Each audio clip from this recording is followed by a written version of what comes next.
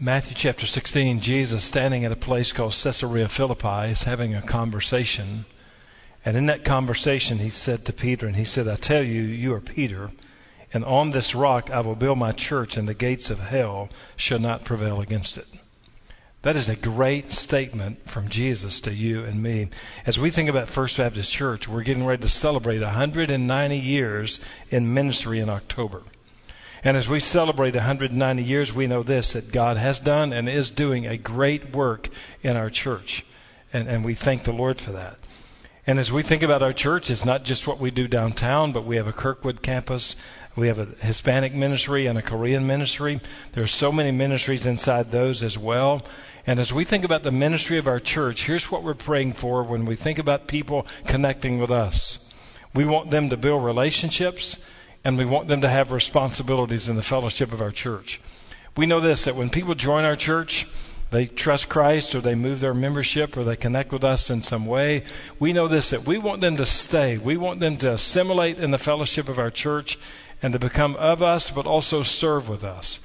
And if we're going to close the back door in a church, meaning they don't just come in and join and walk away and we never know where they went to, we know that relationships are important and responsibilities are important. They've got to get connected to people, but also they need a place where they're serving and using their spiritual gifts to build up the church and to bring glory unto Christ. And as you'll hear us say over the next number of months a lot, we're really focused on unity and alignment in our ministries. We just came through some staff retreat stuff, and we talked a lot about unity among us as a ministry team, as a church, but also alignment in our ministries here at First Baptist Church. And as I think about our church, even the structure, and people ask this a lot, as we say, pastor staff led, deacon served, committee operated, and church approved. And as we do, we're seeking leadership from the Holy Spirit to be faithful to Him. But as we seek to lead, our deacons are serving. We have people in our church who are serving on various committees and giving their time and serving faithfully. But also as a church, we want you to approve what God is leading us to do. So as we think about First Baptist Church, praise the Lord for what He has done and what He is doing and what He's going to do in and through the ministry of the church, locally, but also literally around the world. So I want to take your outline, encourage you to look at that. Number one is trusting the Lord. And we always want to start here when we think about what it means to know Christ. So trusting the Lord. Look at your outline. Everyone wants to be happy. People try many ways. And what I'm giving you here is just what's come out of pastoral ministry for many, many years. What I've seen, what I've experienced with people and walk with people. For example, some look for happiness by acquiring possessions. And here's what I mean by that. They look at their lives and they say, if I can just get more stuff, another house, another car, some other kind of possession, if I can get more stuff, I'll be happy. Here's what you'll find in life, though. You can acquire more and more of the world's stuff and still be miserable. Happiness doesn't come from the stuff of this world. Second, some look for happiness by experiencing pleasure. And they believe that they can go on another vacation, something of a pill, something out of a bottle. Then if they can have pleasure, then they're going to find happiness. But many people do all these things and still wake up in the mornings miserable, lacking direction. What is life all about? Empty. There's got to be more to life than this. And I've seen people have all the pleasure in the world and still be miserable and empty in life. Next, some look for happiness by gaining prestige and power. Here's what they believe. They believe if I can get the corner office, if I can have that parking spot close to the building, if I can get the right title, if I can climb the ladder of success, then if I can have prestige and power, then I'm going to be happy. But the problem is they get all those things and they're still empty and they still lack direction and happiness in life. But real happiness comes from discovering my purpose. And I would encourage you to ask this question. Why did God create you? Why has He left you on this earth? What is your purpose in life? And ultimately say this, God, what is your purpose for my life? When you find His purpose, life is going to change for you and for me. Now, look at this. Many people go through life wondering, have I given my life to Jesus? But there are many people who will worship with us through what we're teaching, and they're wondering, have I really given my life to Jesus? They're just not sure about that. Look at the next one. Am I going to heaven? You're going to meet people and you're going to have gospel conversations with people, and you talk about knowing Jesus and you talk about going to heaven. Here's what they're going to say. Maybe I will. I hope I will. I think I will. But they lack assurance of knowing that. Well, the good news is this. You can know Jesus as your personal Savior, and you can have assurance that you're going to spend eternity with Him in heaven. And why do I know that? Well, look at this verse, 1 John chapter 5, verse 13. It says, I write these things to you who believe in the name of the Son of God, that you may know that you have eternal life. I would just encourage you to circle the word know. It's not maybe. It's not hope so. It's not I think I will. You can know Jesus, and you can have the assurance of going to heaven. That is a wonderful promise to you and me. So how do you know that? Look at these blanks again I want to give you. Number one, God loves us. As you think about this verse, and most people know it, John 3:16, for God so loved the world that He gave His only Son, that whoever believes in Him should not perish but have eternal life. God loves you and He loves me. The one who created this day, who created the oceans and the mountains and the skies, the stars, put all those in place. The very one who did that is the same one who loves you and loves me. He created our lives with purpose and meaning. God loves us. Number two, Jesus surrendered His life for us. Romans chapter 5, verse 8. But God shows His love for us in that while we were still sinners, Christ died for us. That is amazing love. That is unconditional love. He surrendered His life for you and me, lived a perfect sinless life, came to this earth, died on a cross, buried in a tomb, raised on the third day.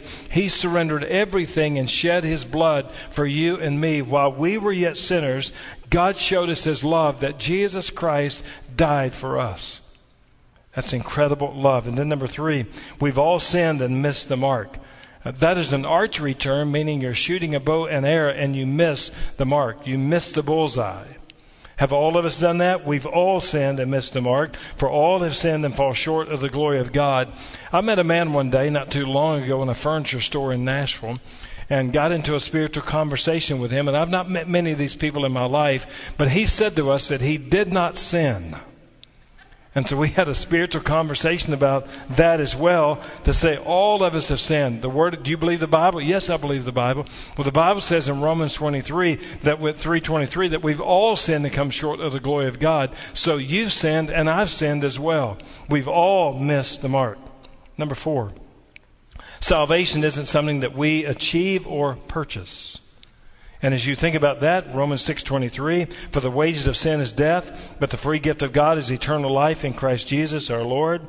As Paul wrote to the believers in Ephesus, he said this in chapter 2, verses 8 and 9, for by grace you have been saved through faith, and this is not of your own doing, it is the gift of God, not a result of works, so that no one can boast.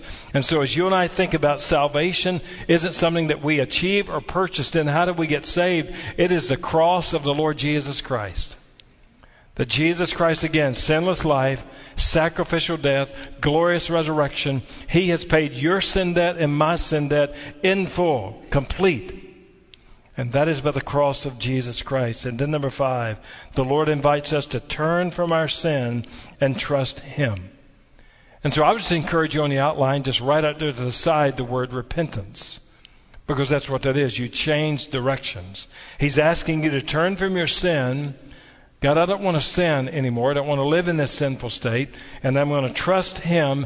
Again, His death, His burial, His resurrection. He's going to change my life. You give your life to Him. Romans chapter 10, verses 9 and 10. If you confess with your mouth that Jesus is Lord and believe in your heart that God raised Him from the dead, you will be saved. For with the heart one believes and is justified, and with the mouth one confesses and is saved. You confess with your mouth that Jesus is Lord. And then Romans chapter 10, verse 13, for everyone who calls on the name of the Lord will be saved. And so as you and I look over what God's Word teaches, if you have never given your life to the Lord Jesus Christ, You've never called on his name. You felt like you could be saved by living a good life or doing religious things, but you've never called on the name of Jesus. We just appeal to you and pray for you that you will surrender your life and give your life to Jesus, confess him as your Lord, surrender your life to him, and if you'll call on his name, you will be saved. He'll take you from spiritual death to spiritual life, darkness into his glorious light. Only Jesus Christ can do that. And that's why we encourage you to give your life to Christ. Now, on your outline, we've given you a prayer that you can pray from your heart to God's heart. Somebody around you may be able to lead you in that. You comment to us or you email us. We'd love to come alongside you and help you know Christ and lead you to give your life to him. I was witnessing to someone in a local restaurant just the other day. And we got to the end, and she did not have the assurance that she knew Christ. I encouraged her to pray and give her life to the Lord Jesus. I even said to her, if you're willing, I'll lead you in a prayer. My words aren't magical. If you'll pray from your heart to God's heart, he will save you. And so we joined hands in that restaurant and another person with me. And then all of a sudden, I didn't even say a word. She started confessing her sin and gave her life to Jesus Christ in the restaurant just on her own.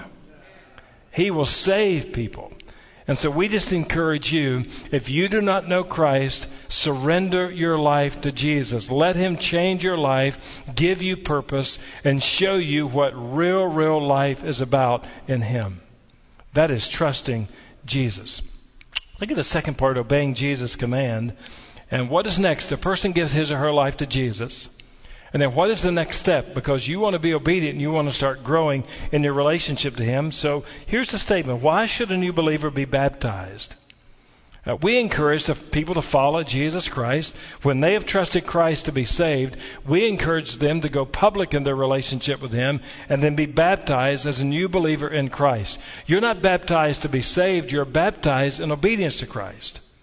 So as we see this, one of the first steps of obedience, and there are many steps of obedience. We want you to read your Bible. We want you to pray. We want you to be faithful in giving. We want you to gather with God's people and grow together and worship together. But one of the first steps of obedience is for you to follow Jesus as a believer in biblical baptism. One of the things we're celebrating here in our church is that we're desiring to see more and more people come to Christ and be baptized. It is a glorious day at First Baptist Church that we're seeing people baptized almost every Sunday in our church fellowship. They're not being baptized to be saved. They're being baptized because they're being obedient to Christ. He has saved them, and they want other people to know that. And so they're doing it out of obedience to Christ.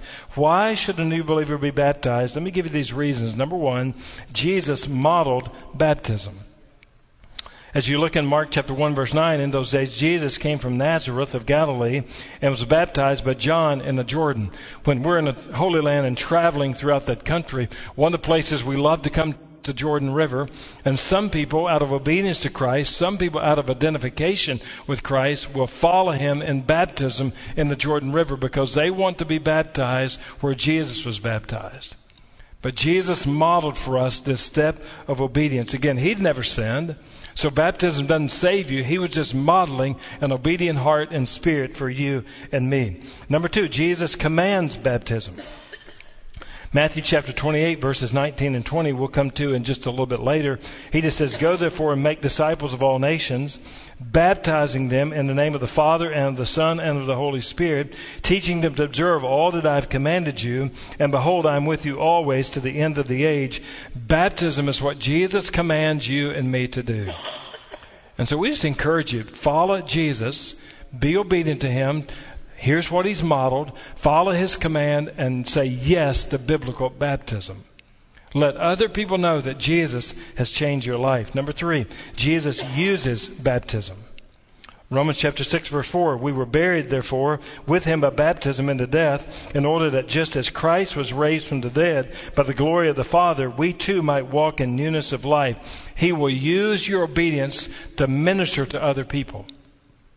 And so as you stand in the baptismal waters, you're giving a testimony that Jesus Christ has changed your life.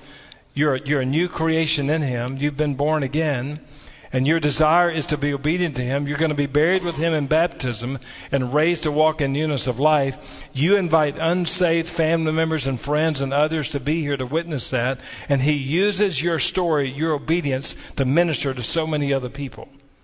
And so we just encourage you again, if you know Christ and you've never been baptized, just comment to us or email us. We would love to help you and point you in the right direction so that you could know Christ and you could be obedient to him in biblical baptism. Look at this next step. Baptism doesn't make you a believer. However, it shows that you already believe. Baptism doesn't save you. And when I say save again, save from death to life. Baptism does not do that. Only your faith in Jesus Christ does that. Baptism is like a wedding ring. It is the outward symbol of the commitment you made in your heart. Oftentimes I'm talking to children about what it means to know Christ, and one of the things I'll do with them is talk about a wedding ring.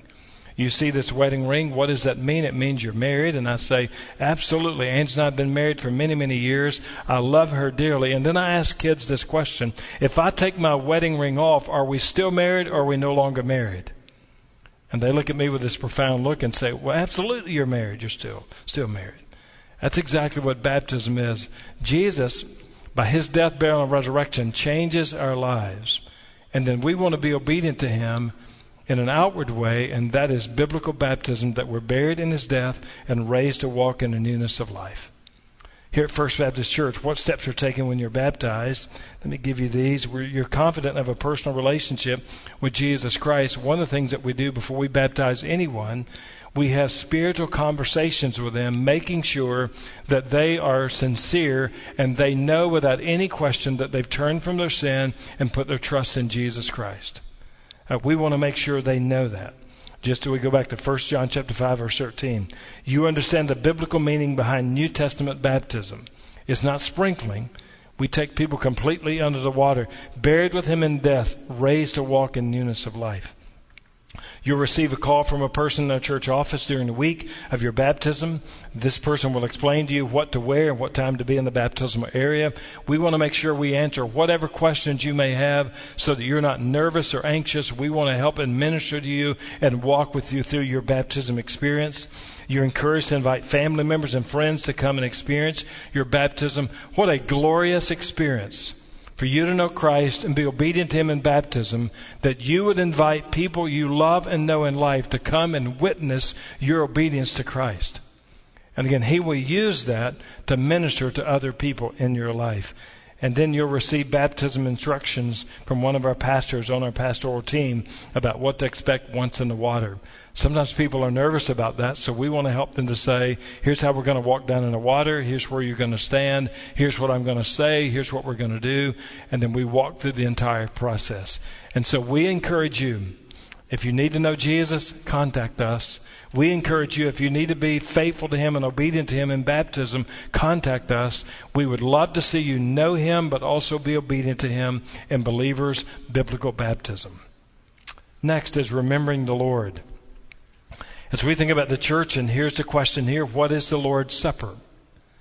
That's a vital ministry and experience of worship for those of us who are believers.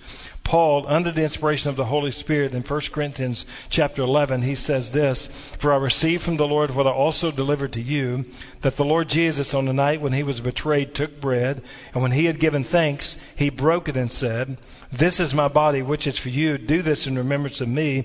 In the same way, he took the cup after supper, saying, 'This cup is the new covenant in my blood. Do this as often as you drink it in remembrance of me. For as often as you eat this bread and drink the cup, you proclaim the Lord's death until he comes.'" Let me give you some insights here about the Lord's Supper. Number one, it's about worship. The Lord's Supper is about worship. Yes, we're going to take a piece of bread and a cup of juice, and we're going to eat the piece of bread and we're going to drink the cup of juice. But it's about worship, because when we take the bread and the juice, we're remembering who Jesus Christ is and what he's done for us. He reveals himself and we respond to him.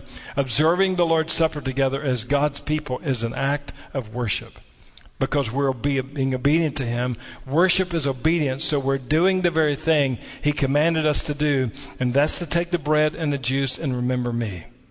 That is worship. Number two, it's a reminder. And here's what it reminds us. When I take the piece of bread and the cup of juice, it reminds me that I didn't pay for my sin. Jesus did that. It reminds me that I was lost and I couldn't save myself. Only Jesus did that.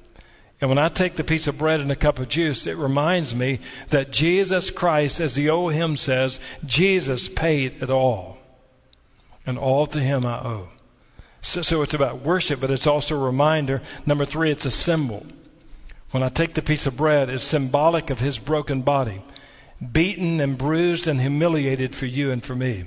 When I take the cup of juice, it's symbolic of the shedding of his blood. Without the shedding of blood, there is no forgiveness of sins. And so when we take the bread and the juice, it is symbolic of his broken body and his shed blood. And then number 4, it's a sermon. When you and I observe the Lord's Supper together as a body of believers, it is a sermon. What does that mean? It's to look backwards and it's to look forwards. Look what he says at the end of 1 Corinthians 11 and verse 26. For as often as you eat this bread and drink the cup, you proclaim the Lord's death until he comes. It is a powerful sermon for you and me. As I take the piece of bread and drink the cup of juice, I'm preaching a sermon to say, look what he did, but look what he's going to do. And one day he's coming again. It's a powerful sermon. Now, next statement. Only those who are already believers should observe the Lord's Supper. Again, observing the Lord's Supper, taking the bread and the juice are not going to save you. Just like baptism is not going to save you. Only Jesus Christ will save you.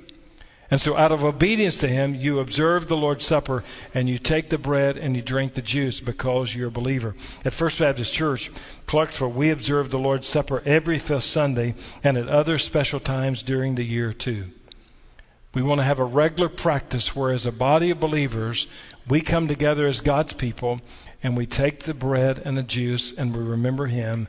We remember what the Lord has done for us and what he's promised us. Look at the next part, sharing God's vision.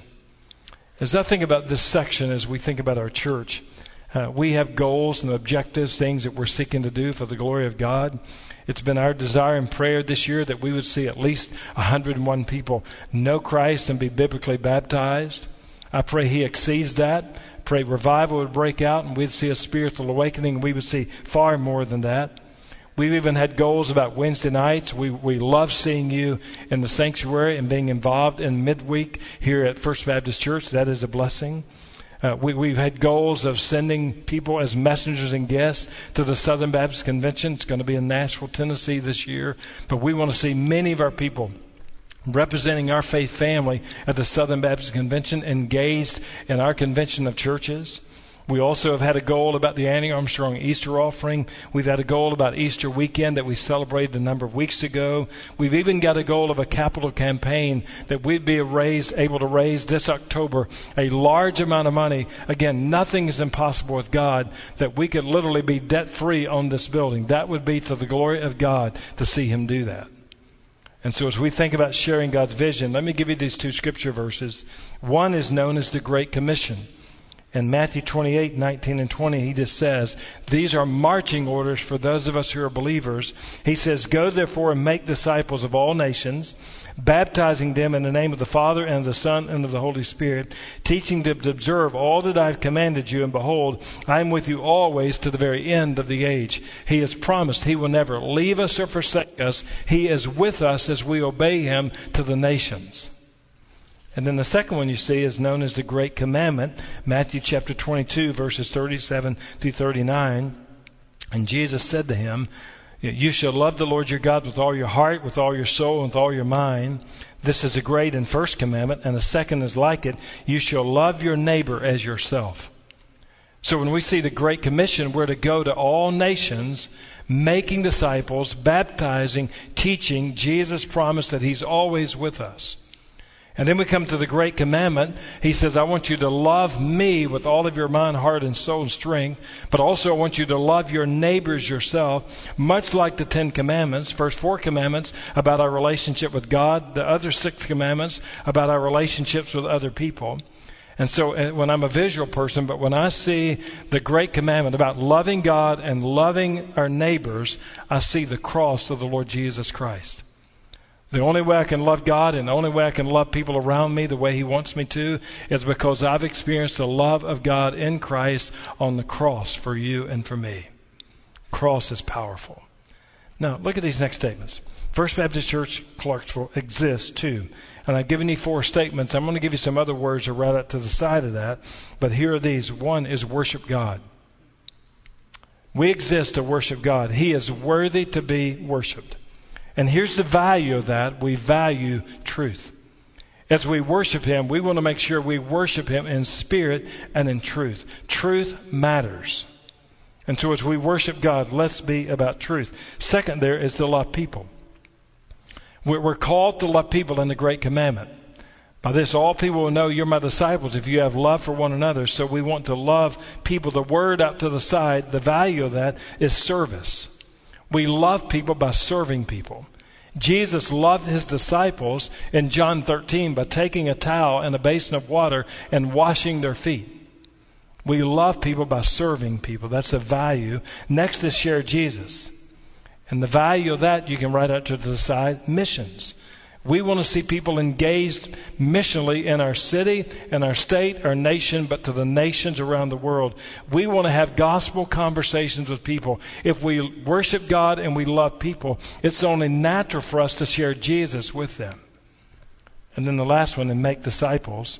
The value out to the side of that is community. We value community relationships. We're better when we're together. Relationships matter in the life of the church. And so when we think about who we are, we exist to worship God, we exist to love people, we exist to share Jesus, and we exist to make disciples. Those are based on the Great Commission and the Great Commandment. Next, 7 biblical purposes guide our church to fulfill the Great Commission and the Great Commandment. These things, regardless of the size of the church, whether it's a small church, large church, regardless of the structure of the church, these things should be evident in a healthy New Testament, biblically functioning church. Number 1 is worship. And what does that mean? It just simply says in Matthew chapter 4, verse 10, you shall worship the Lord your God and serve Him only. What does that mean? He is worthy to be worshiped. He is holy. He is awesome. He is all-knowing. He is ever-present. He is everywhere. He is worthy to be worshiped. He reveals and we respond. So we want to be a church that worships the Lord God Almighty in spirit and in truth. Number 2 is evangelism. Acts chapter 1, verse 8. But you'll receive power when the Holy Spirit has come upon you, and you will be my witnesses in Jerusalem and all Judea and Samaria and to the end of the earth. We must be passionate as a church to tell His story and our stories. His story of what? Sinless life, sacrificial death, burial in a tomb, glorious resurrection on the 3rd day. But our story is the grace of God has changed us. We're no longer lost. We're saved. We're no longer living for ourselves. We're living for Him. We have the assurance that we're going to spend eternity in heaven when this life is over. We need to be sharing His story and our stories with other people. Evangelism is at the heart of who we are as a church. Number 3, discipleship. You don't separate evangelism and discipleship in the Great Commission. They go together.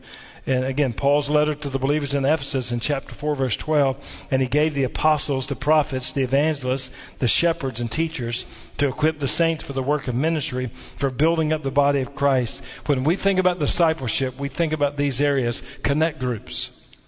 It's our desire to see every person in our fellowship connected to a connect group, learning God's Word, sharing life together with a smaller group of people, building healthy relationships in the family of God. We desire to see people in D groups. These are smaller groups, 3 to 5 people, same gender. You're walking together in life. You're studying God's Word together, keeping each other accountable, asking one another hard questions, and just sharing life together. And then somewhere under God's leadership, discipleship happens 1-to-1. Restaurant table, sitting in a living room, sitting somewhere else, just 1-to-1, same gender. You're walking with people in life, and as iron sharpens iron, you're pouring your life into somebody else. Learners and followers of Jesus, that is the heart of discipleship. It's becoming like Him. Number 4, fellowship. Galatians chapter 6, verse 2, bear one another's burdens. That's something you're not going to see in the world. But when you are a part of the body of Christ, every day is not going to be a sunshiny day. Some days are going to be rain and storms. Not every day you're going to find yourself on the mountaintop. Some days you're going to be in the valley, and you're going to need people who are going to walk with you through the storms of life. Bear one another's burdens. You ever have any burdens in your life? All of us do. You need somebody who will come alongside you, who will fellowship with you, who will share life with you. Fellowship is not just a location in a building. It's not just about donuts and coffee and those things. It's about sharing life together.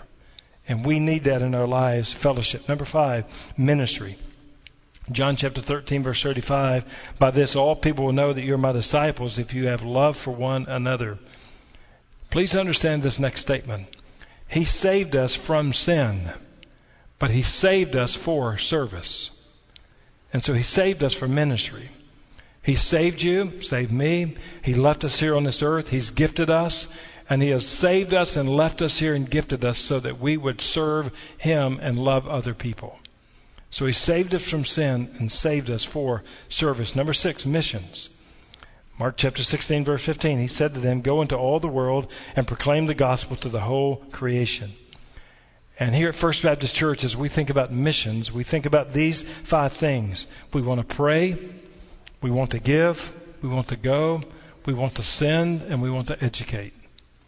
Here at First Baptist Church, we've committed to give 10% undesignated receipts to the cooperative program of the Southern Baptist Convention, that we're supporting the North American Mission Board, the International Mission Board, sending people to the nations, sharing the good news of Jesus like he commanded. We just came through a series where we were giving to the Annie Armstrong Easter offering. We encouraged our preschoolers, our kids, our students, our adults to do that. We almost tripled our goal as a church, giving to the Annie Armstrong Easter offering. Every one of those age groups exceeded the goal that they had set. We want to be a mission-minded, mission-sending church. And as we look at that, again, we want to pray, we want to give, we want to go, we want to send, and we want to educate. And then number 7 is the word prayer. Acts chapter 2, verse 42, and they devoted themselves to the apostles' teaching and the fellowship, to the breaking of bread and the prayers. Here was a church, the early church, prayed. Prayer undergirded everything they did as a church. And as we think about our church, and as we think about all that God is calling us to do, we are to be a house of prayer. We are to allow prayer to undergird everything we need to do, direction and people and needs. We want to be a praying church. And as we think about these 7 things, when we worship him and we evangelize and we make disciples and we fellowship together and we serve and we're going out on missions and we pray, we're going to see God do some incredible things in and through our church for his glory. Now here's what I want to encourage you. If you need to make a spiritual decision, or you've got a question, a spiritual question, or you just need somebody to pray for you, we want to encourage you to comment to us or email us, because we would love to help you know Christ. We would love to answer any questions you might have. We may not know the answer, but we'll get back to you. Or we want to help and come alongside and pray for you in your need. And so if you'll comment to us or email us, we will help you in your walk with Christ. So let's pray together. Father, we thank you for the Lord Jesus Christ, again, for the teaching of the Word. Thank you for First Baptist Church. And God, may we be a church that's faithful to the Great Commission and faithful to the Great Commandment. And may we see you do a great work and the glory goes to you. And Father, we pray again for those who worship with us in person and online.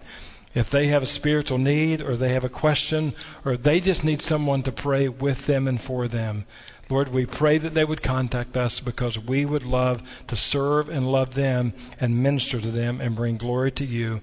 And thank you, Lord Jesus. We pray this in your name. Amen.